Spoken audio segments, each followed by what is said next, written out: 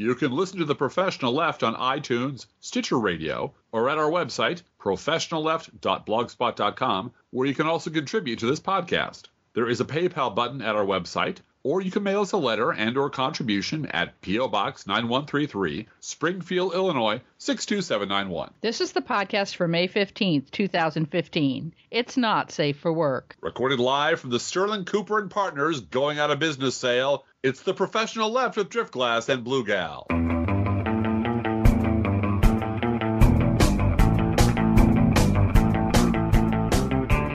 Hi there. Hey, Blue Gal, how you doing? I'm fine. You have a theme for this week, you said. I do. I did not intend to have a theme for this week because that's not how we roll. Mm-hmm. But as we were discussing what we are going to discuss, and as the script that we wrote, the 60-page script was in its third editing towards the final draft that we're going to go through now. It's more like a 6-item list that's on a Google Doc somewhere in the ether. Yeah. It's an index card of notions. Yes, it is. Though every single one of my pauses and fuck David Brooks's and stuff is carefully scripted. Yeah. I noticed that there is kind of a theme, and that is how the stuff we talk about and have been talking about for 5 years now, and that we've been writing about for twice that long. Mm-hmm. Certain themes keep coming up over and over again, and every now and then it's harvest time. Mm-hmm. When the stuff we've been saying, if this goes on, this is the sort of thing you can expect. This is what it looks like when things fall apart or whatever. And this week, a lot of things, maybe it's just because Mad Men is ending, but a lot of things came to a crescendo, came to a golden moment where you can say, that's what we're talking about. Mm-hmm. Perfect Little summations of exactly what we've been talking about in a lot of good ways and a lot of bad ways. But I started going down the list going, wow, it really is a lot of codas being put on a lot of things we've been talking about all this time. Starting with Dr. Elizabeth Warren, Senator Dr. Elizabeth Warren, in the good category, in the category of good things that are happening, that the reason we have been saying all along, please stop stalking the good senator. Please stop begging her. Please stop sending me emails every fucking day asking for $3 so you can stalk this woman into becoming your ideal presidential candidate, even though she's told you 78 different ways that she doesn't want to do it. Yeah, and we got an email from our listener, Dee, who is a longtime listener and supporter of the podcast. Hello, Dee. Hey, Dee. Dee sent me an article about President Obama's speech at Nike of all places, I know. Uh-huh. And this article really posited the speech as president gets slayed by liberal majority or liberal minority. And there's this huge rift now between the president and Democrats in the Senate, and hatred and slamming and all these kind of words that are hit bait, clickbait. Uh-huh. And I wrote back to Dee and said, apparently they didn't hear the speech that I heard, which was all about this is a family fight, and Elizabeth Warren is my fellow traveler on all kinds of issues, and we disagree on this one, and I think she's wrong, and really not as violent. I mean, it's Obama, so, right. Get a grip here. But I did say to Dee, as far as this TPP thing is concerned, first of all, the president really shot himself in the foot by keeping it a secret and saying, we're just going to rush this through, because that puts everybody on edge, and all kinds of flags go up that the secrecy of it and it has to be passed quickly is just not true. Patriot and Act. You can't read it. Yeah. Yeah. All right, what? Fine. Then we don't want to pass it. Right. Then no. And then the more important point, especially in terms of Elizabeth Warren, I mean, think about this. If an issue is in her wheelhouse, if it's trade and consumerism and reeling back corporate power in government, she can veto a sitting Democratic president. Yes, she can. And that's an amazing thing and very important to have in the Senate. That is what checks and balances is about. That's what it used to look like. Right. Yeah. And I think, as you said a couple weeks ago, this is what a Democratic senator and a Republican president ought to be arguing about. Yeah. If you, this is also in tune with both David from Axis of Evil David Frum and David Brooks looking at the British elections and saying, see, center-right. It's a center-right moment. If only the left and the right in this country would both stop fleeing from the reasonable center where we should reside. Again, adding yet another chapter to their completely fake history of the last 30 years. And we got a pained email from Andy in England about this. And so he said that he's watching Noam Chomsky videos to cheer himself up. It's really bad. It's pathetic. But the idea that, I mean, let's face it, David Frum is a cheaper, hoarier version of David Brooks, who is in a Bush regime dead-ender. He speaks in humble terms and wears humble clothes and looks like a little fogey and has a whole shtick for passing on public television, but he really never misses an opportunity to suggest that somehow both parties, both sides are always wrong in this country. Sure, the right's crazy, but the left is too. And that's just simply a lie. That is, David Brooks is a liar. David Frum is a liar. They lie professionally. They lie for a living. And they get away with it because it's a really pleasant lie that everyone wants to believe. The truth of the matter is that if you simply lopped off the Republican Party and drove it into the sea, what would be left is what a sane country would look like. If you just took everybody that 27% who still believes that George Bush was a great man and Dick Cheney just didn't go far enough, that supports the clown car. If you tied Sheldon Adelson and the rest of these clowns together and dropped them into the ocean, again, what remains is what a sane country looks like. You would have an Eisenhower Republican named Barack Obama on one side. You'd have a Ted Kennedy Democrat named Elizabeth Warren on the other side. And they would argue between them over everything. And they would come to some sort of sensible, hopefully, agreement. And that's how the country would be run. That is the spectrum of opinion that a sane country should have. We have this rump party that controls the Republican Party that's reactionary crazy. And the whole media, our entire media, is devoted to pretending they don't exist, or they're not really that bad, or look over there, there's a hippie doing something bad. And when in fact the conflict between Elizabeth Warren and Barack Obama is exactly how government's supposed to work. And a person of her high-mindedness and principle and expertise telling a president, no, you can't have this. No, you are wrong. And you know what? We're going to veto this if we have to. Not veto. We can filibuster this. Yep. We can stop you. We can put a stop to it. Yeah. Is exactly how government is supposed to work. And I wanted to add to that there are advantages to being a lame duck. Oh, yeah. And there are disadvantages to being a lame duck. And Barack Obama is learning both of those. His ability to speak his mind about Fox News, for instance, and we're going to get into that when we talk about Joe Scarborough. I also wanted to add a really interesting, I mean, it's playing with statistics, but I thought it was really a fascinating way to frame this whole Republicans are crazy business. Jeb Bush is in the lead among people polled, Republicans polled, for the Republican nomination. He comes in first.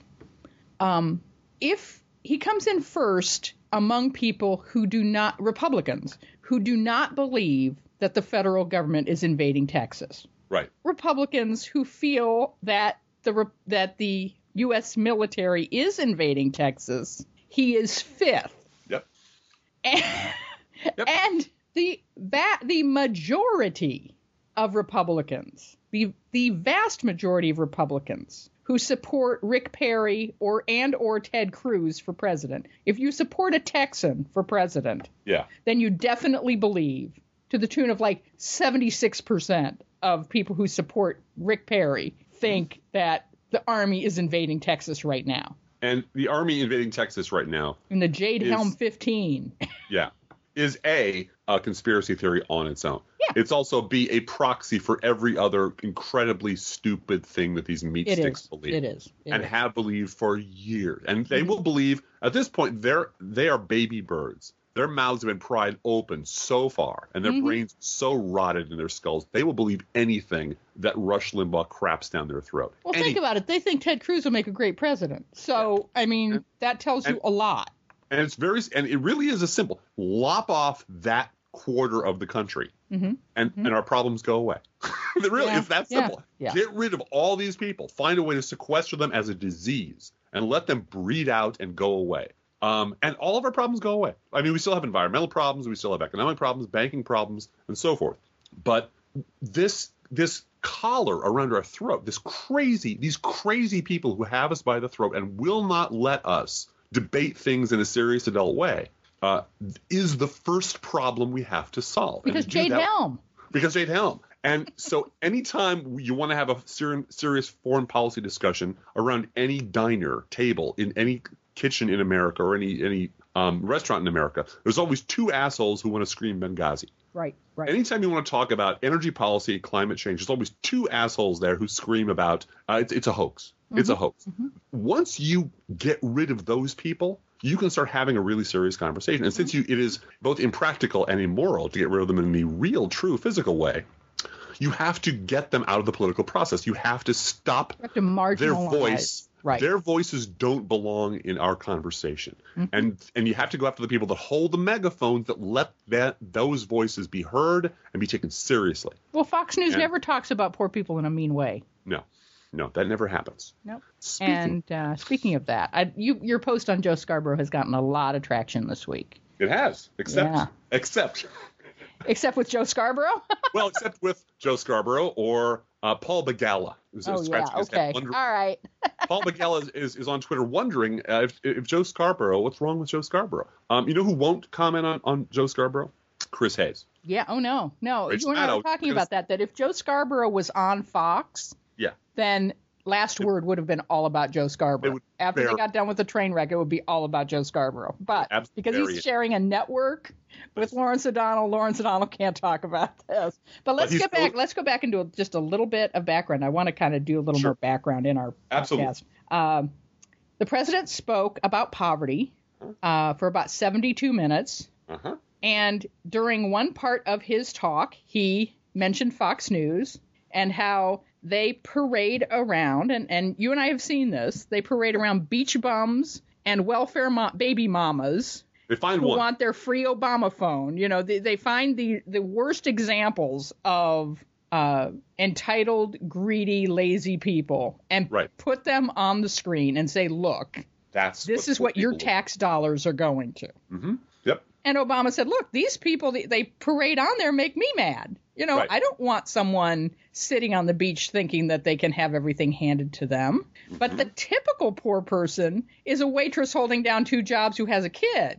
Mm-hmm. And that's the real person that we want to help. That's a real person. These examples that they're holding up are not the typical poor person. Mm-hmm. And, of course, Fox News went bananas anytime anyone attacked. That's an attack from the president on Fox News. Well, he said specifically, but if you watch Fox News, you'd never know that because their whole menu is poor people are leeches, poor people are sponges, poor people are moochers, they're undeserving and immoral and so forth. And if we want to change our conversation about how we talk about poverty, we have to stop talking about poor people in this way. Well, and it was fascinating to me that he said, if we want to change Mitch McConnell and we want to change John Boehner, we have to change Fox News. That is so important. He's absolutely right about that. It's because they have Drudge and Fox News determine the course of the Republican Party. Dude, Roger Ailes runs the Republican Party. Yep. And Rush Limbaugh runs Rush Limbaugh. Yep. Period. And that is it. And the thing is, and this is the part that just made me laugh, because I don't watch Morning Joe. I don't watch Joe Scarborough because I don't really need to know. Because can I interrupt you for a minute? Sure. I just want to, Vegas Jessie over at Crooks and Liars. We're on an email thread all day long with the staff talking to each other. And she, something came up about David Frum and sort of, something going on. He tweeted something and she just said, fuck that noise. Mm-hmm. Just at some point, and maybe this is also the theme of our podcast, I can't call it fuck that noise because iTunes won't pick it up if it has a curse word in it. If it has the word sex in it, they won't pick it up. What about bringing the in noise, the title? The fuck? How's that? Yeah. So that's fascinating. But fuck this noise. That at some point you have to go to a deeper, calmer place and not react to absolutely everything that is being said in Stupidville. And Joe Scarborough is like that. I mean, I don't know about you, Drift Glass. Actually, I do know about you. But all of us have someone in our life like this that gets off on pontificating. Yes. And they're wrong about everything. Yes. Yes, they are. And they're wrong a lot of the time they're racist, and it's, you know, the blacks and the Jews and the poor and the whatever, and they just want to pontificate at the dinner table, or you have a boss that just wants to pontificate about total quality process. Yeah. Well, no, about total quality and being a manager. And I have to manage this and synergy. And yeah. And how are we going to get social media? And they are just pontificating in buzzwords that mean nothing. Yep. And so this and this is what I thought was so wonderful about your post about Joe Scarborough, because it wasn't about his lie. No. It was about his ability and power to lie. And so talk a little bit about that. Well, you would. And as a brief aside, because no one on Twitter responds to me. I mean, that's not true. Some people do. But I have tweeted, I think, insightful. Anyone on television doesn't respond to you, ever. I have tweeted insightful, salient, and interesting things to Chris Hayes 400 times. I've never gotten a response. I've tweeted Stephanie Miller 100 times. I think he has to protect himself a little bit because he gets 700,000 tweets a day. You know? Absolutely. And I'm not saying that should change, because Twitter is a men's room. Mm-hmm. Where people scrawl on the wall and throw toilet paper under the stalls, and I wouldn't expect it. But to David Frum talking about how, isn't it a shame? Too bad we didn't have an $800 billion infrastructure project to fix these problems. Like, fuck you, half of it were tax breaks. You can't respond that extensively on Twitter. But my point to him was, look, as a person who makes your living under a bridge, David Frum, wouldn't you like those bridges to be in good shape? Yeah. I mean, because he's a troll. Yeah. He's just a fucking troll. He's a troll who happens to have a senior editor job at The Atlantic, and he works for the Cameron administration. I bet you didn't know that. He has a consulting firm that is basically a bunch of buzzwords and a donate button that is associated with the new Cameron administration. And he is an ex-Bush speechwriter. And he's a horrible, horrible, greasy little troll who is on television all the time. And so the question is not what did David Frum or Joe Scarborough say today that is incredibly stupid.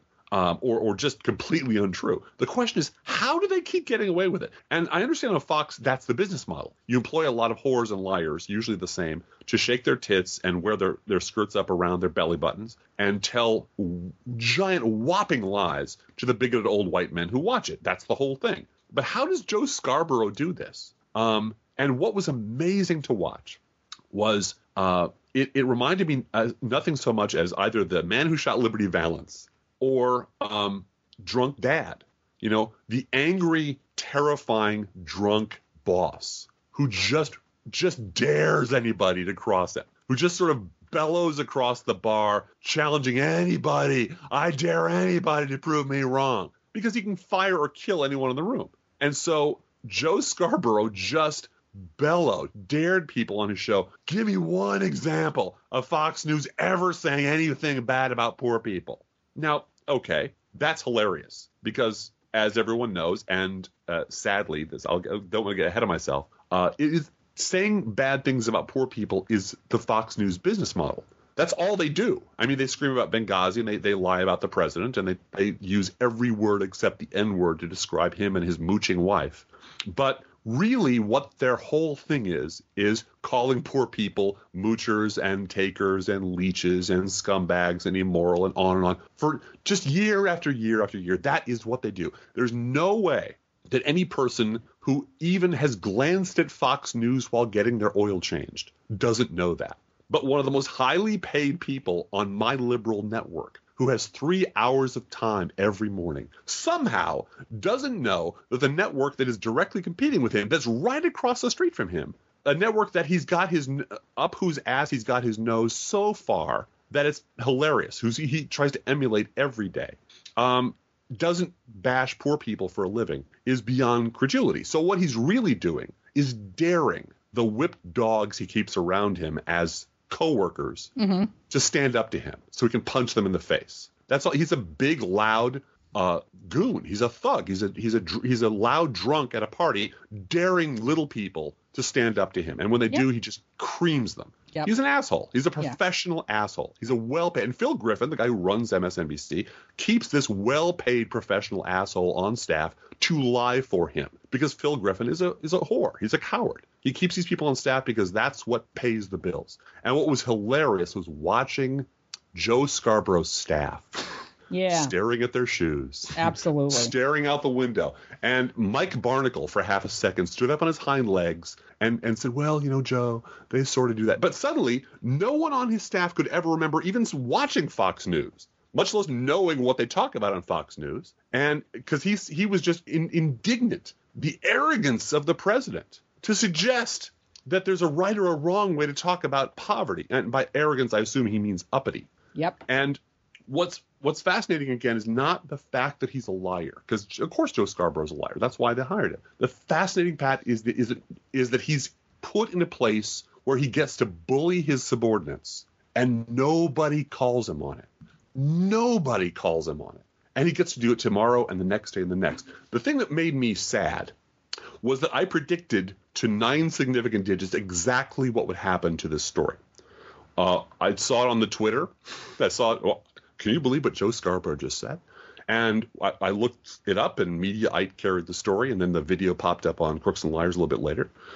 And I sat down and said, well, what's going to happen? Well, here's what's going to happen. It's going to be a one-day story. Joe Scarborough will lie about Fox News in a way that is staggering, that is genuinely staggering, that is so appalling that clearly this is not about lying. It's about power. Mm-hmm. It's about, I get to say this shit and you can't talk back. You have to sit down and shut up and look at your shoes, which is what they did. Yep. This is fucking Scarborough country. And I get to take my dick out and slap it in your face, and you have to take it because I run this show. And Phil Griffin, the guy who runs the network, lets him get away with it. Mm-hmm. Because, again, Phil Griffin doesn't give a shit about liberals. He gives a shit about money. And that's all he cares about. He doesn't care about you. He doesn't care about me. Mm-hmm. He wouldn't be putting Steve Kornacki on in the morning on Saturdays and Sundays if he cared about liberals. He cares about money. And what Joe Scarborough brings in is money. So Joe Scarborough's paid $990,000 a week to take his dick out and slap Mike Barnacle in the face and pretend that Fox News is a good and noble and enlightened network that never says a bad thing about them. And why would this uppity, arrogant president ever say such a thing? And, of course, what clicked into my brain was, now I know what's going to happen. No one will say shit about it. Jon Stewart and or Larry Wilmore's staff will cut together a montage. The lead on either The Daily Show or The Nightly Show, or maybe both, will be, can you fucking believe that Joe Scarborough said this? Mm-hmm. And then will come a montage proving that what he was saying was flagrantly untrue. And then everyone will try to find a new way to look indignant. Yep. Because this is the same fucking story that we've been telling about these fucking people for decades.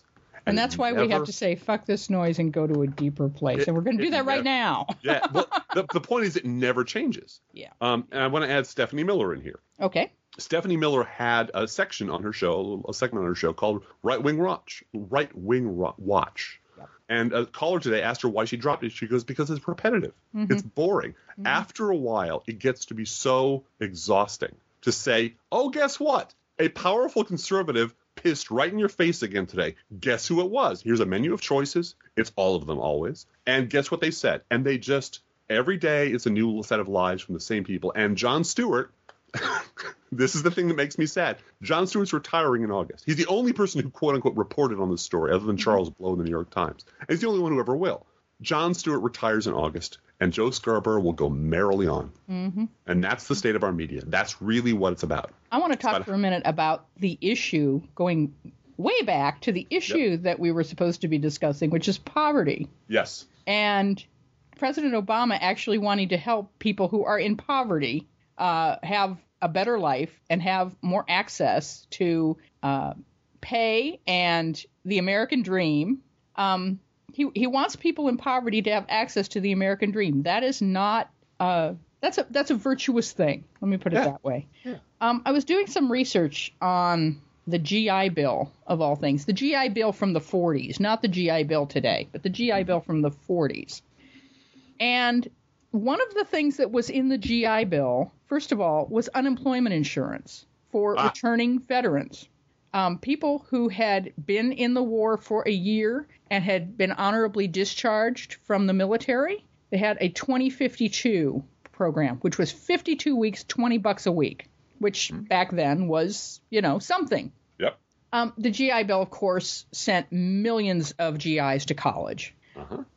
But I wanted to talk about the housing thing because so much of what we talk about on the podcast has to do with affordable housing and how if you make sure that people have affordable housing, you will then get stable families. Yeah. If you want more people to get married, if you want more people to have inside wedlock births, if you want all of these sort of conservative values to happen, and we're going to go back to the 50s, there's this yearning in the conservative movement to go back to the 50s and where everyone has, a house and a family and the single double parent family, and dad goes to work and mom stays home, and this is the ideal, right? And you don't get there without affordable housing for people. You just don't ever get there. And also a job that pays a living wage for dad. I mean, if that's the way you want to go. And I don't necessarily want to go there because there is a lot of dysfunction in that picture that is whitewashed over. Oh, whitewash is the right word. Big time, whitewashed. Well, that's my point.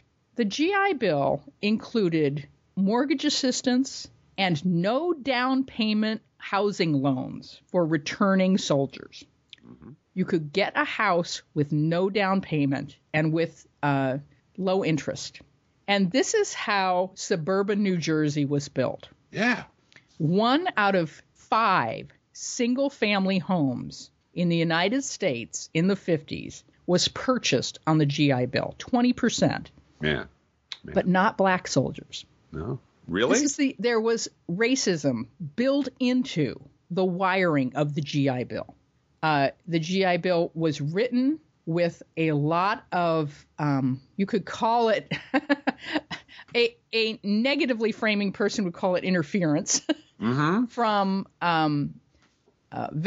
existing veterans organizations, the Eagles and all of these kind of World War I veterans coming in and saying, yeah, we can show you how to help veterans. And they really did want to prevent the bonus army from happening again. They didn't want people on the White House lawn saying, you promised us you'd take care of us, and you didn't, like happened in World War I. You mean Grandpa Gene from Mad Men. Yeah. Yeah, and you also don't want – there was a real terror at the end of World War II that we're going to go right back into depression. Yep. And that's – a lot of people – were willing to use government money to prevent that from happening because it was so horrible and it was so fresh in people's minds. So, but this wasn't available. Now the college thing was available to some African Americans, and black colleges did benefit from the GI Bill. There's no doubt about that.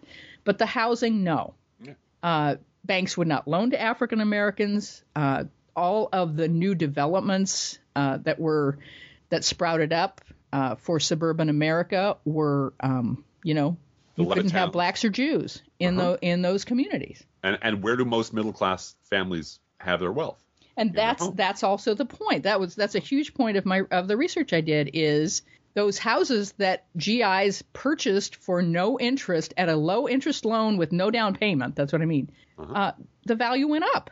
Yep. By a lot. And by the 70s, most of white America's wealth was in their house.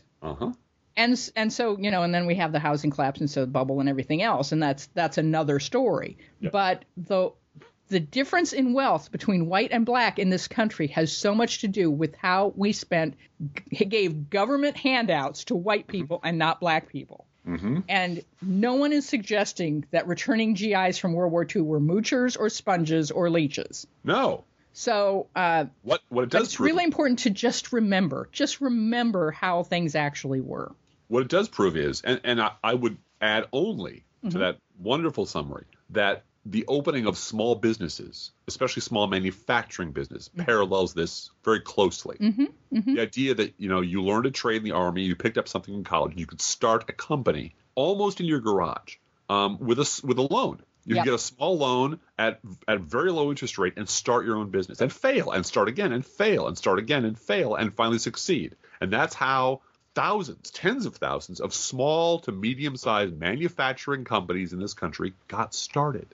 That's exactly how they got started. And that is where, if the wealth was stored in the house as potential energy, The wealth was generated by the manufacturing sector as kinetic energy. The same dynamic applies. So, no, they're not moochers.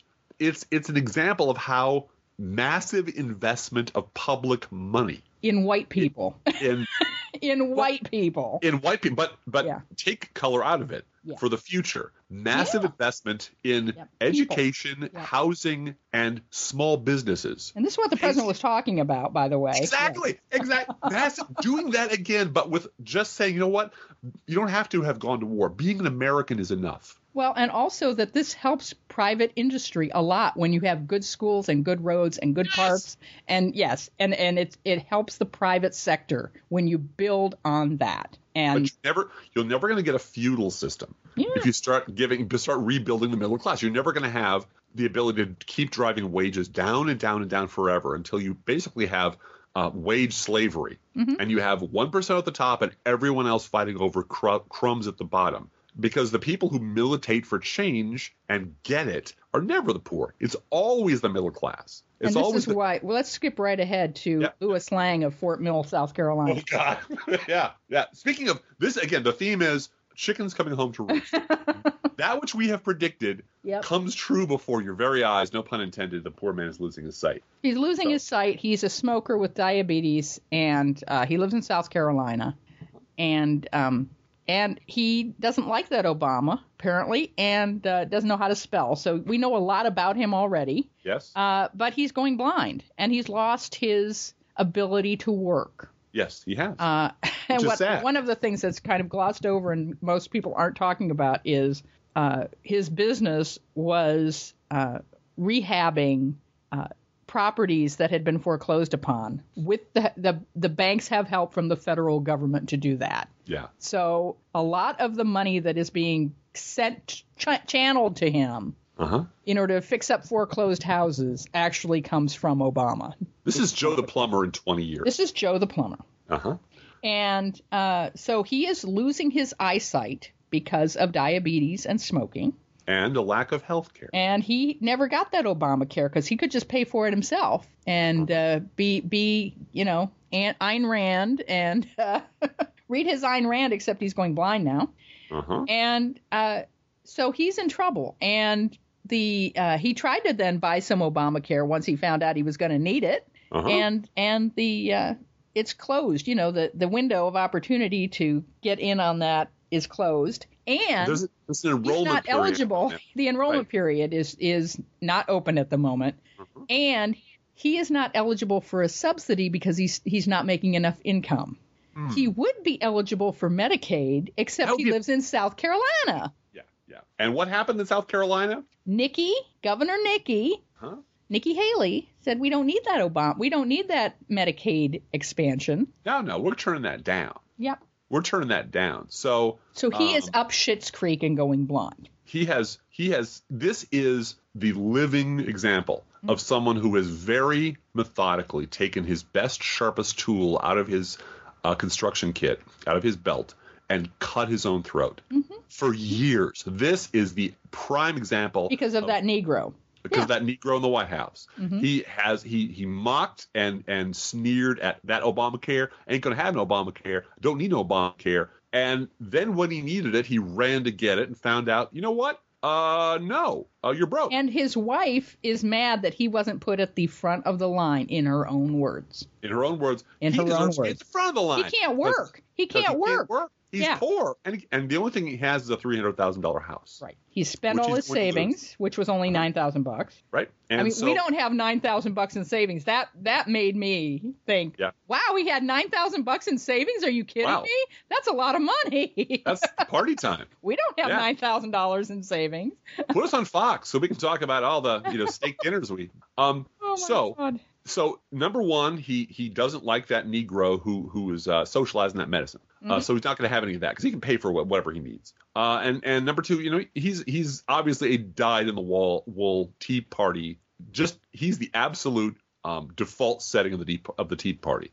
Not very literate, I'm sure he gets all his news either directly from Rush or he watches Rush and Fox to get both sides of the news. Get both sides. Yeah. And believes every fucking thing that every wingnut has told him throughout his entire life, and it's led him right to the bottom of the pit. And now that he's at the bottom of the pit, he has a GoFundMe page. See, that maybe we could have $9,000 in savings if we got a GoFundMe page. Yeah, well, we need, and there's two punchlines to this story. And the first is the idea that you have fucked yourself, and you voted for a governor who took away your ability to have health. Yep. Your ability to have health care. Oh, yeah. And at the end of the day, who do you want to blame for all this? Obama and the Democrats making it too complicated and too hard to get disability. It's too hard. It takes too long to get disability. I'm not going to do that. Yeah, you know who put out all those roadblocks to disability? Your governor did. And your wife, of course, says, why aren't you in the front of the line? Why he should be at front of the line because he worked and he's come on, you mean because he's white, right? Because he's white. And he's not deserving. He's not one of those people. He's not one of the mooching poor. He's one of the good poor. He just didn't. This was an accident. This wasn't the result of bad morals. Actually, yeah, it was. Mm-hmm. It really was. It was your fucked up brain that led to this problem, sir. So, but the other punchline is, who has been doing the lion's share of funding of this guy? He's raised over half the $30,000 he needs. And who does he thank for it? Bless his heart. Yeah. Give credit for this. Sorry, one last thing. This is a quote from his GoFundMe page. I have to hand it to the liberal side. You sure do know how to get the word out when you dislike something. I say shame on the conservative bloggers for resting on their, THERE, laurels. Yeah, because, No, they're busy funding anti-gay bigotry in Indiana. Right. Yeah. Well, the woman said, I would give you money, but I gave it all to the pizza joint in Indiana. I gave it all to the pizza joint in Indiana. Yeah. I'm sorry. The other one I heard, and I'm so close to Schadenfreude right now. I don't want to laugh at people who are unfortunate, but the gentleman or woman who said, I'm sorry, but PayPal doesn't take bootstraps, so I couldn't give you anything. Hey, fuck you. Hey, guess what? Look in the mirror while you still have your eyesight, sir. You are the problem. Mm-hmm. Not somebody else, not the Negro in the White House, not those liberals who are basically funding your medical bills. Your conservative buddies ain't doing it. We're doing it. No, Mitt Romney ain't doing it. The problem. And the sooner people like you shut the fuck up, sit in your Barca lounger until you drop, watch whatever the fuck you want on television, stay the hell out of our public conversation, and stop voting. The sooner He didn't want this to be a political thing, though. Of course not. And that's the part. I love. That's the big punchline. He didn't want it to be political. Because hating Obama and Obamacare's communism and socialism. That's not politics to him. That's not politics. That's just his default setting. Yeah. That's the country normally running. Because the only people this guy talks to are assholes like him. The only people he listens to are people who echo back to him the same bullshit, who snowball back to him. Now on his GoFundMe page, people that are sending him money are giving him a dose of reality and saying to him, I am a liberal, and what I want for you is for you to have health insurance. Right. And you know what? I want that for everybody. And And this is, and that's a perfect segue, if you don't mind, Driftglass. No, please. The Bible Bitch. Bible Bitch. That's not scriptural. I love Bible Bitch. It's my favorite. It really is my favorite segment of the show. There is a Pew study on the decline of religion, Driftglass. Religion, it's just not there anymore. Mm-hmm. And I just laugh because the internet is not old enough to chronicle how many times the media has said that there's a decline in belief or faith or churches or whatever. And it is true that things are changing.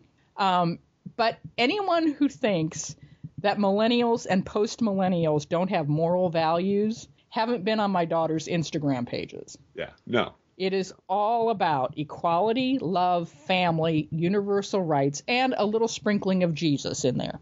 Yep. This weekend in Springfield is Pride Festival, which is annual Pride. They call it Pride. They don't call it Gay Pride, but it is.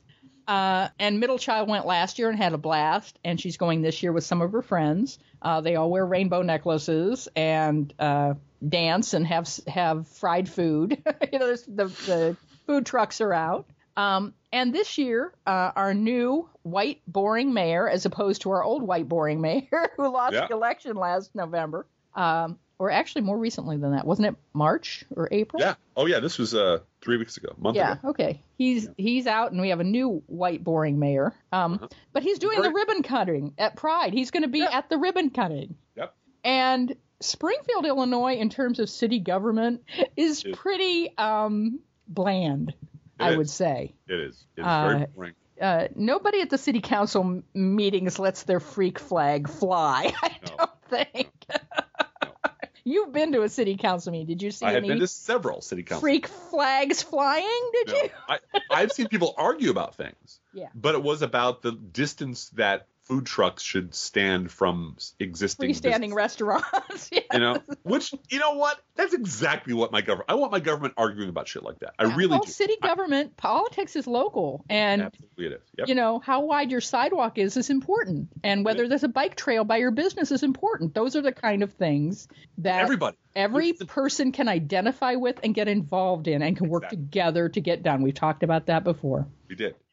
But Bible Bitch this week is from 1 John, and it is what I think it's a call to the churches, in my personal opinion. I loved what Reza Aslan said on The Daily Show this week about, look, everyone imposes their meaning and their opinion on Scripture. Scripture isn't some freestanding truth. That's what conservatives want it to be. They want to say that their interpretation of Scripture is a freestanding truth that comes from God. No. It is a reflection of their understanding of the power structure and who should be in charge.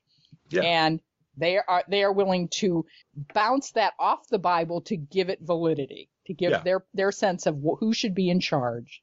White Christian men should be in charge of all the poor colored vaginas in the world. That's the way the power structure should be. The way God wants it. So you bounce that off the Bible, and you'll find stuff in. That's right. So the Bible is a bunch of ones and zeros, and you are the browser. Yeah. You're the thing that interprets this bunch of signals into whatever picture you want to see there. And if you want to see people talking about poverty and people talking about the sick and the destitute and the outcast and your duty to them, you'll see that there. But if you want to hear about how slavery is awesome and about how men should rule everything, you'll find that there too. So, and reading the Bible in a year and going through all of these Old Testament verses, and I think it was who's that short comedian that was on Veep who just got fired on Veep? Patton Oswalt. Patton Oswalt in stand-up talked about, if you like the Saw movies, there are parts of the Bible that you'll just think are great. Yeah. Horrifying. The dismemberment of the concubine in the Old Testament. I don't want to gross anybody out, but there is this scene where someone's concubine gets raped and murdered, and the person that owns the concubine divides her up into 12 pieces and ships these parts of her body to the 12 tribes of Israel, demanding justice. Yeah, you thought The Sopranos was. Ew! Yeah. There's also, I believe. Bible. Yeah. Well, and I believe bears were sent to tear people apart for insulting one of. It's horrifying. Parts of it are there's horrifying. Parts of the Bible. Who was the comedian who said, "Have you read this book? Have you read this shit? I mean, really? Yeah." So, but Bible Bitches from 1 John, and this is my message today to people who are worried about millennials and religion. God is love. When we take up permanent residence in a life of love, we live in God, and God lives in us. This way, love has the run of the house, becomes at home and mature in us, so that we're free of worry on Judgment Day. Our standing in the world is identical with Christ's. There is no room in love for fear. Well-formed love banishes fear, since fear is crippling. A fearful life, fear of death, fear of judgment, is one not yet fully formed in love. We, though, are going to love and be loved. First we were loved, now we love. He loved us first. If anyone boasts, I love God, and goes right on hating his brother or sister, thinking nothing of it, he is a liar. If he won't love the person he can see, how can he love the God he can't see? The command we have from Christ is blunt. Loving God includes loving people. You've got to love both. So there's Bible Bitch for today. And you see that universalism. This is the problem. If someone on Facebook mentioned to me there was someone making some noise about something awful James Dobson had said. Mm-hmm. And Joseph on Facebook said, look, James Dobson has been one of the principal actors who has made the word family code for anti-gay. Yeah. And beautiful thing about Pride at Springfield, Illinois, is they've taken the word family back. This is a family event. Yeah. And family is not code for anti-gay at the Pride Festival. Oh, if you want to keep driving those numbers down, keep putting people like James Dobson in charge. Yeah, exactly. Keep having Tony Perkins on Meet the Press, and you will drive Middle people Child the and hell her away. friends have no interest in belonging to any social organization that doesn't include all their friends. Whether their friends are black, whether their friends are Asian, whether their friends are gay. Doesn't matter. And the converse is, remember the book, Roger Simon's book, I think, Windy City. Oh, yeah. Oh, Scott Simon. Which you recommended to me. Yeah, it's a good novel. You'd enjoy it. If anybody wants to read a good novel about politics, Windy City is a good. And there's a lot in it that's kind of universal to city politics, but takes place in Chicago. But there's the gay parades, right, in Chicago. Yeah, the alderman complaining that it used to be enough to just give them a parade, no problem, that's it. Then they're happy. Now they want good schools, and they want parks, and they want bike trails. You know why? Because a lot of people who are gay would like to have family. Yeah. And they'd like to have good schools for their children and parks for the kids. They'd like to get married and safe in a church. Yeah, they'd like to join a church. Yeah, a lot of them, not all of them, but some of them. Treat them like shit. So if you'd like to bring people in to your house of worship, where you talk, where allegedly you're interested in the outsider, the outcast, the poor, the destitute, and the people who've been discarded by the power structure, which is all that Christianity is supposed to be about. Why are you driving those very people out of your church by putting assholes in charge of anything? Well, and I kind of get an inkling that the Pope has figured this out. Because, the power of the Catholic Church in large part came from, Greek Orthodox, you're in. Yeah, you speak Italian, you're in. Yeah, you're Irish, you're in. And we'll take you and your little habits and your cultural way you want church to be from your culture, and we'll just absorb that like the Borg. Right. But you're Catholic. Yeah, but you're Catholic. You're gonna, pray, pay, and obey. Right. That's what we ask. And then you're done. And if we provide, and when I say we, I mean the church, quote unquote, a sense of love, stability, and community to people, then doors are open. I mean, open doors is one of the themes that our church that we attend has on all their literature, their advertising literature. And I have to say, some individual churches are better at that than others. We're all getting there. Yes, they are. And I've said this before, a lot of this is generational, and we're getting there. I've talked to people high up in the United Methodist regime, and no one has said to me it's never going to happen. They've said, look, gay marriage in the church is not a matter of if, in our church. It's not a matter of if. It's a matter of when. And it's a matter of either certain people are going to come around or certain people are going to generationally age out of this realm. and then we move forward. And that's how we all are. And if I could add that there is one other person who's leading the charge of stupid, but he's doing it in a very much more insidious way. And he's humble, and he's reticent, and he is currently touring the country with his best-selling book, Scolding America, on being more moral. That's David Brooks. And he wants everyone to do a bucket list. There are actually worksheets that go with this stupid book. Yeah, I know.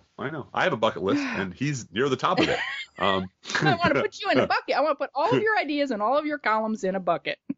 I want to debate you for 1 hour in a public square. Oh, wow. I just want to debate you 1 hour in a public square. Pick the time and place. I'll be. He'd wither. He would wither. I would, and you can't give me a 40-page contract of all the shit we're not going to talk about. Right.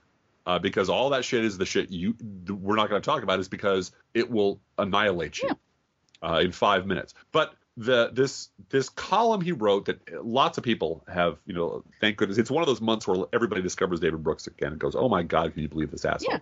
Yeah. He wants to have a moral conversation. It's so sad. It's so very sad. We're not having a moral conversation in public. We talk about economics. We talk about morality. And I know we touched on this a little bit last week, but it's worth it to me to bring it back home because this is the subject of this conversation. Mm-hmm. We are having a moral conversation. Yeah. The Pope is on the cover. The Pope is the person of the year. Mm-hmm. Mm-hmm. As I said before, the Dalai Lama has a Twitter account. We are busy in this country having a deep and rich and very interesting moral conversation. But it's not on the subjects you want to talk about. It's about the subjects that make you very uncomfortable. Yep. It's about poor people, and it's about how poor people have been screwed by the power structure, specifically how poor people are demonized, are slandered by the political party you helped create and the ideological movement you now run. Right. So those are conversations that David Brooks profoundly does not want to have. So instead of acknowledging that we are having a conversation, it's just something that makes me very uncomfortable because I'm a giant hypocrite. He, like everything else, just pretends it's not happening. We're not having a moral conversation. Let's go talk over here about the poor morals of the poor people. Mm-hmm. And that's the conversation we should be having, and how we should all be very humble and acknowledge that everyone does wrong things, and isn't it sad? And that's the only thing I wanted to do on this topic was button it up with that. It's not just Rush Limbaugh shrieking or Tony Perkins moralizing. It is this deep denialism that runs Scarborough to Frum to Brooks all the way up to Chuck Todd, that there's this entire segment of our public discourse that is actively going on in a very positive way that they will not talk about.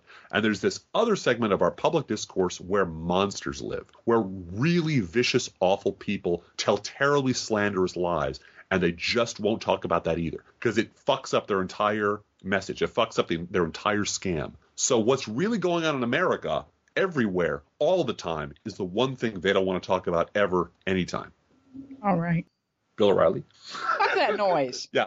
Bill O'Reilly's gotten so old, we're not even going to mention it. We're not even going to mention that we're not mentioning it. No. Okay. We'll do it annually. How's that? We'll do an annual. Hey, guess what? It didn't get talked about this year. Still a liar. Uh-huh. Each week we post to our Facebook page and website an Internet Kitty sent in by you, the listeners. This week's Internet Kitty is Rosie. Rosie turns 12 in June, and she is the crotchety old lady in the house. She does not move during the day. That's a good cat. She doesn't move during the day, hey.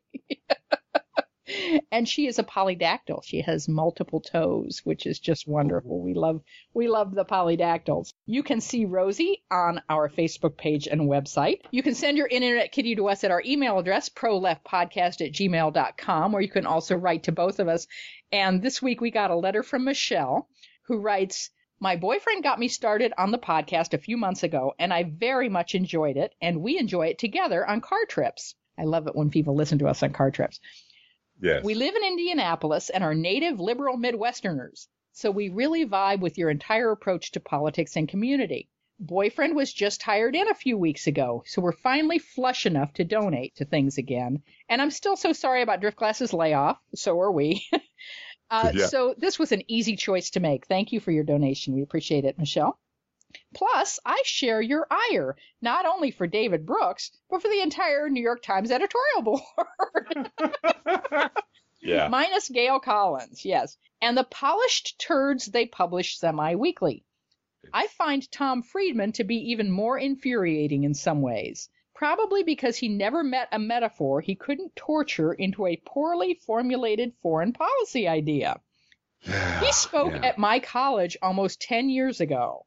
And the theme of the talk was, quote, I'm not sorry I advocated for the Iraq War because it was a worthwhile learning experience for me. Wow. We're all ants. We're all just ants. Cementing his place in the Hall of History's greatest assholes, in case there was any doubt before. Take care, and thanks for all the hours of enjoyment you've brought us and will continue to bring us. Well, thank you very much, Michelle. We really appreciate your letter. You're actually the second person this week that's told us that somebody in your family got a job, and that you're celebrating your new fortune by sharing some of it with us, and we so appreciate that. Thank you. Feel free to write us. We love hearing from you. Be aware that if you write us at any of our addresses, we reserve the right to read your email or U.S. Postal Service. Go, Postal Unions! Letter on the air unless you say otherwise. Don't forget our gourmet coffee guideline. If you can afford to buy an espresso-based beverage for yourself, buy one for us. And I had another idea, Driftglass. We looked at our stats. The podcast hosting service, by the way, that we use is called Buzzsprout, and their customer service is awesome, and they've been giving us a few more stats on our podcast than they used to give us. Oh, cool. Okay. We've discovered that the majority of our listeners actually listen on iTunes. Oh, all right. So my thought is, whatever number of iPhone that you're listening on, you should send us that number of dollars. So if you're on an iPhone 6, $6. If you're on an iPhone 3, then $3. But if you're on an Apple Watch, you have to send us $10,000. Yeah, really, you really have to. You just have. I guarantee you, no one is listening to this show. Pay off. No one is listening to this show on an Apple Watch. I swear. We need to pay off our basement drainage system. You should be paying for that. No one's doing that. Our sump pump. You can pay for our sump pump with your iWatch. Or just send us the iWatch. We'll find a good home for it. No, we won't. Yeah. I don't want that in my house. No, that's too much responsibility. Approximately 1% of our listeners support this podcast with a contribution, and you can too. See our website, professionalleft.blogspot.com, for details. Both our PayPal and postal address info is there at professionalleft.blogspot.com. Please rate our show on iTunes or Stitcher Radio, and thank you. So, Driftglass, how are the Internet Kitties doing this week? Well, Blue Gal, the Internet Kitties were all set to invade Texas and, of course, be greeted as liberators. But then they said, oh, fuck it. Let's think about living. Let's think about loving. Let's think about the hooping and the hopping and the bopping and the loving, lovey-dovey. Let's forget about the wine and the crying, the shooting and the dying, and the fellow with a switchblade knife. Let's think about living. Let's think about life. The Professional Left podcast is recorded under Creative Commons license. Copyright 2015, Driftglass Blue Gal Podcast. Minecraft is awesome. Now it's time for Science Fiction University with our science fiction expert, Driftglass. Dogface Herman, I think I told you last week that he went to a sheep shearing, and he says he's going to send me some wool. Oh my god! Oh my god! That he knows my weak spot. Yeah. Yes. He sent us a new Science Fiction University. These are all dystopian. Oh, I love dystopian. I do too. Dystopian movies. They're all movies. Okay. And we're going to start with number 1, and you see if you can guess the movie. The time is now 9:54 a.m. At 10, you will commence the course. At 12 noon, that's to say 2 hours from now, the pursuit forces will be set in motion against you. Today's pursuit force will consist of a unit of the National Guard, part of the Tactical Riot Squad of a city police department, and 3 federal marshals. A word about violence. These next 3 days will be only as violent as you want them to be. Your capture, should that occur, will be as peaceful as you want it to be. An officer will announce to you that you are apprehended and that your participation in the course is concluded. Should you resist the arrest, or should any of you adopt violence in any form during the course, then we shall use those means against you. In short, you can start the violent actions if you so choose, but I assure you that we will finish them. Oh, I have no idea. It sounds like Hunger Games, kind of a Hunger Game-ish. Yeah. Thing. There was a movie with Dennis Hopper in it, flying around the world in a B-52 bomber with a. That's not fun. No. No, this one's called Punishment Park. Okay. It's was filmed in 2.5 weeks, and it came out in 1971. It is a pseudo-documentary of a British and West German film crew following National Guard soldiers and police as they pursue members of a counterculture group across a desert. Oh. It's anti-Vietnam War. It's all Nixon's fault, and it's a total police state. Yeah, there was a in that genre. Mm-hmm. You can go with Death Race 2000. Yeah. I think it kind of started with Easy Rider, kind of that vibe, and then people took it to other extremes. Yeah. I can also recommend sort of in that post-apocalyptic, everything's gone horribly wrong, gangs rule the world. Mm-hmm. A Boy and His Dog by Harlan Ellison. Oh, wow. Which was, if I understand correctly, Don Johnson's very first movie was A Boy and His Dog. Wow. And the entire movie is a setup for a punchline at the very end, which I won't give away. Okay. But it's anyway, there's a whole wonderful 70s subgenre of apocalyptic environmental fascist type things. And okay, I never heard of this one ever. I haven't heard of this one, but it sounds interesting. Some of these you might want to watch just because of their historical perspective. In the history of filmmaking, they'd be interesting, even though they might be dogs or bombs at the cinema. All right, let's try number 2. I do my best to keep up with the published changes. Do you? Yes, I've read some of those little pieces you've had published in the Times occasionally. In Newspeak? Good in their way, but only translations. You are still thinking in old speak, clinging to useless shades of meaning. Even the party slogans are changing. How will you say freedom is slavery when the word freedom no longer exists? Oh, I'm sorry. Move my chair running away. See, Winston, this is the point. Winston, the whole aim of Newspeak is to narrow the range of thought. To narrow the range of thought? In the end, we'll make thought crime literally impossible because there'll be no words to express it. That's excellent, but even now there's no excuse for thought crime. It's just a question of reality control, of self-discipline. When Newspeak is perfect and compulsory, there won't be the need even for that. The revolution will be complete. All right. That has to be 1984. It does. With the Newspeak, it kind of gives it away. It has to be. Yeah, and this is from 1954. Do you recognize any of the voices? One of them I'm not sure of, but I'm positive that's Donald Pleasance. That is Donald Pleasance, yes. Yeah. And you get extra points for that. He reminds me a lot of my stepfather, my late stepfather, in a lot of ways. Donald Pleasance was in a lot of science fiction. Mm-hmm. He was in a couple of John Carpenter movies, one about the devil in the church and so forth. He was in the Michael Myers. He was in a very memorable Outer Limits, I believe. Oh. So he's been around forever. If you didn't catch him in The Great Escape, he was wonderful in that too. So this version of 1984 is from 1954, and the other actor is Peter Cushing. Oh, perfect. Yeah. I would have guessed Richard Attenborough or somebody like that. But. Mm-hmm. Mm-hmm. I wonder if Peter Cushing, well, he's dead now, so he won't be in the new Star Wars. No. Except well, he's a hologram. What with the CGI and these kids they can with Twitter and Tumblr and stuff. All right, number 3. I am Mustafa Mond, Assistant Controller to her Ford chip, Nixona Bic Western World Controller, and I have been assigned to show you certain selected histobunk highlights from the past. But everything is perfect now, and everything will always be perfect. So what does it matter what things were like when it wasn't perfect? Excellent point, but quite misguided. Exposing future stability monitors, such as yourself, to the imperfection of the past is, of course, part of the perfection of the present. Centuries ago, in primitive times, before the dawn of civilization, there were things that would be inconceivable to us today. Such things as poverty. Although there was actually land and food in abundance, some starved. Because unlike our perfect society, they were unable or unwilling to balance population to consumption. Oh, that has to be what you always pair 1984 with when you're doing apocalyptic reading in high school. Brave New World. That has to be Brave New World. Yes, it's Brave New World from 1980, although it's been remade many, many times. Yeah. All right. A much more plausible dystopian universe, I must say. 1984 is great because Orwell's mastery of language, understanding of how you use language to control thought. But the idea of using pleasure and distraction as a means of totalitarian control is much closer to what we're looking at these days. We're actually experiencing, yes. Number 4.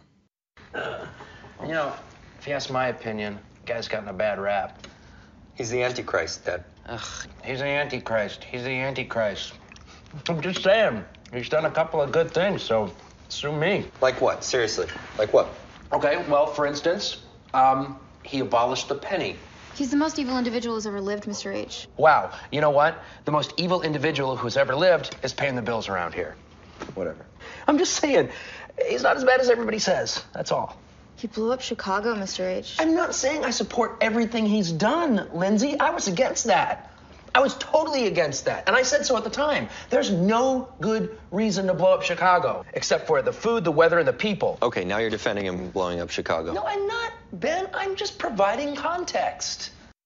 Oh, Jesus. I have no idea. It sounds current. It is. It's from 2013, And it's a movie that kind of came and went, and nobody noticed it. It's called Rapture-Palooza.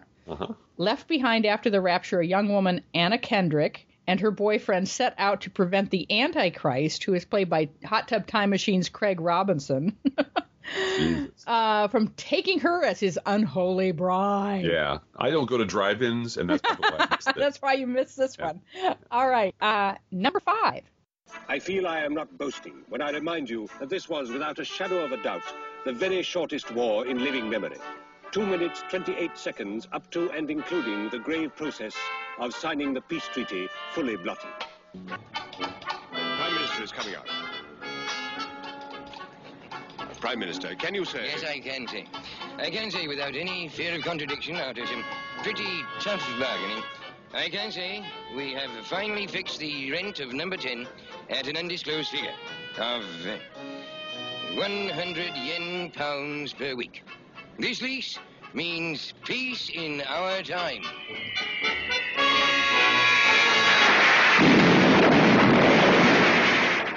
That, I'm afraid, was the end of the news. Our next scheduled program will be on August Bank Holiday, when Charlton Heston will wrestle His Holiness the Pope for the Sportsman of the Year title. Until then, all walk backwards into Longshot while good night is given.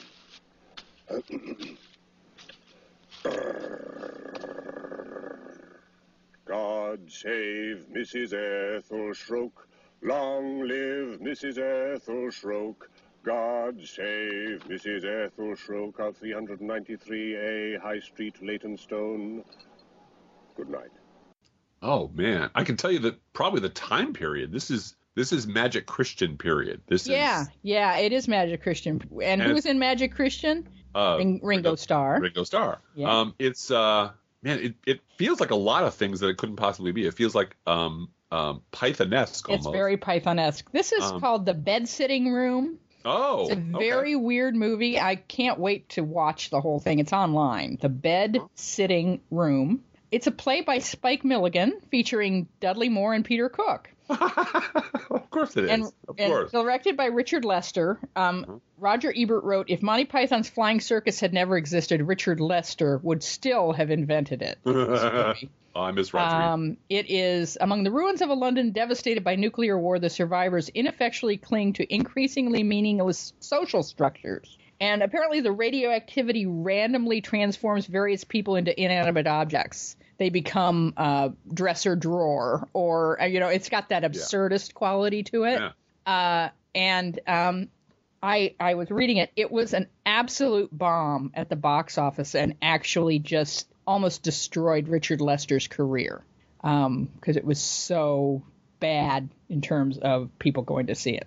But it looks, again, it's one of those that you might want to go watch. It's only 90 minutes long. Yeah. And apparently it's very episodic with no natural breaks in the action like a Monty Python episode would be, just one after the other.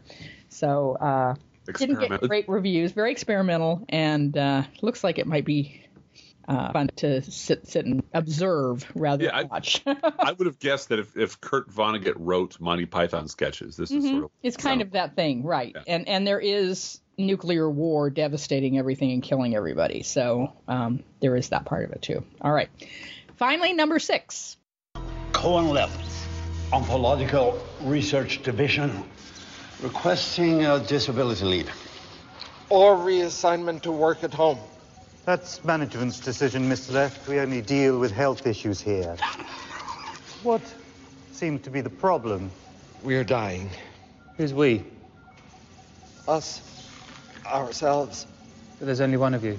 So it would appear. The subject has undergone 5 physicals the last year. He's healthy as a horse. Our hair has fallen out. Perfectly normal. According to your file, you're the most productive number cruncher in your unit. Entity crunchers. We work with esoteric data that have a life on their own. And are substantially more complex than numbers. In the experience of this board, dying people are really so productive. Nevertheless, we're dying. No, we're not. Yes, we are. No, we're not. Yes, we are. We're not. Yes, we are. Not. Bus. Meet the buddy bum. I'll do this one.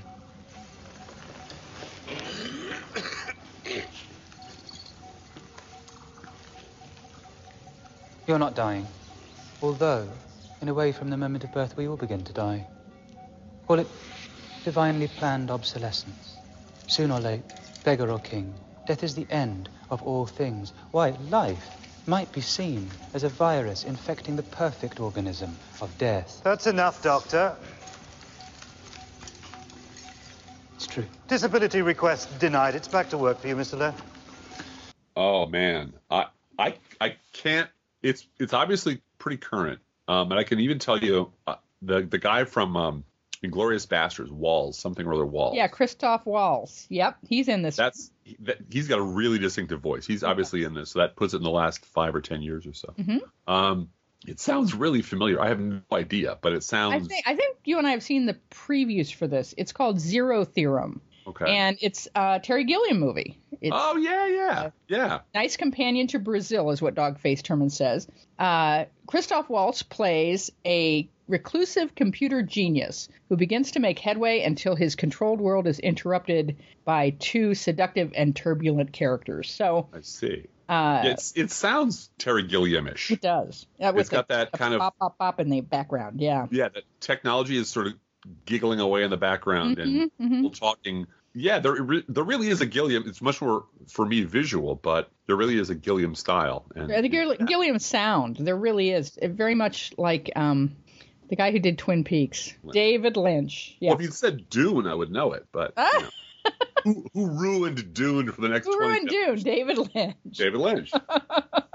There's a trivia question for you. Who ruined Dune? All right. Well, thank you very much, Dogface Turman. We'll be back next week, and this was fun. Love this stuff. These movies, Punishment Park, The Bed-Sitting Room. Bed-Sitting Room is online already. I mean, you can go watch the whole thing on. It's not on YouTube. It's on another video hosting site, but you can go watch it. I'll be back in a while. So.